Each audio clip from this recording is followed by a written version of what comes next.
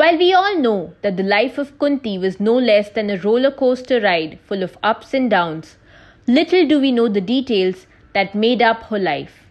Here is the brief story of Kunti, the princess of Kunti Bhoj.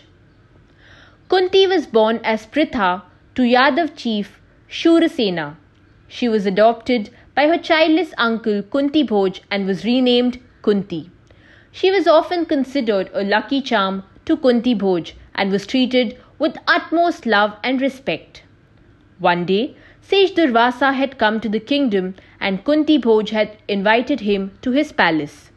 Durvasa became highly impressed with Kunti's devotion and service and blessed her with a divine mantra that would enable her to have a son with any god she wished.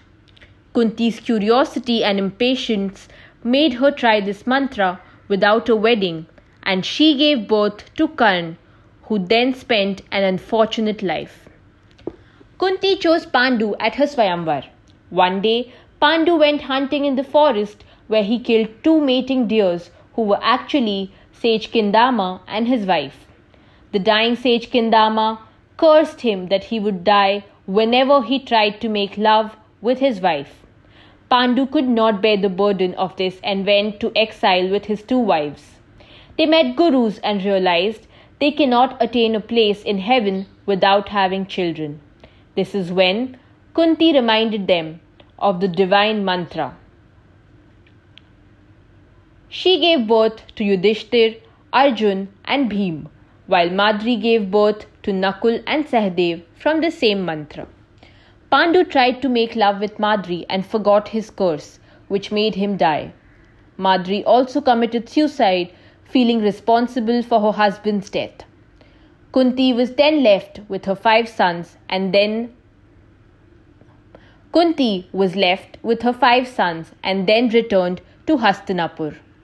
They were not very well received, but they were welcomed.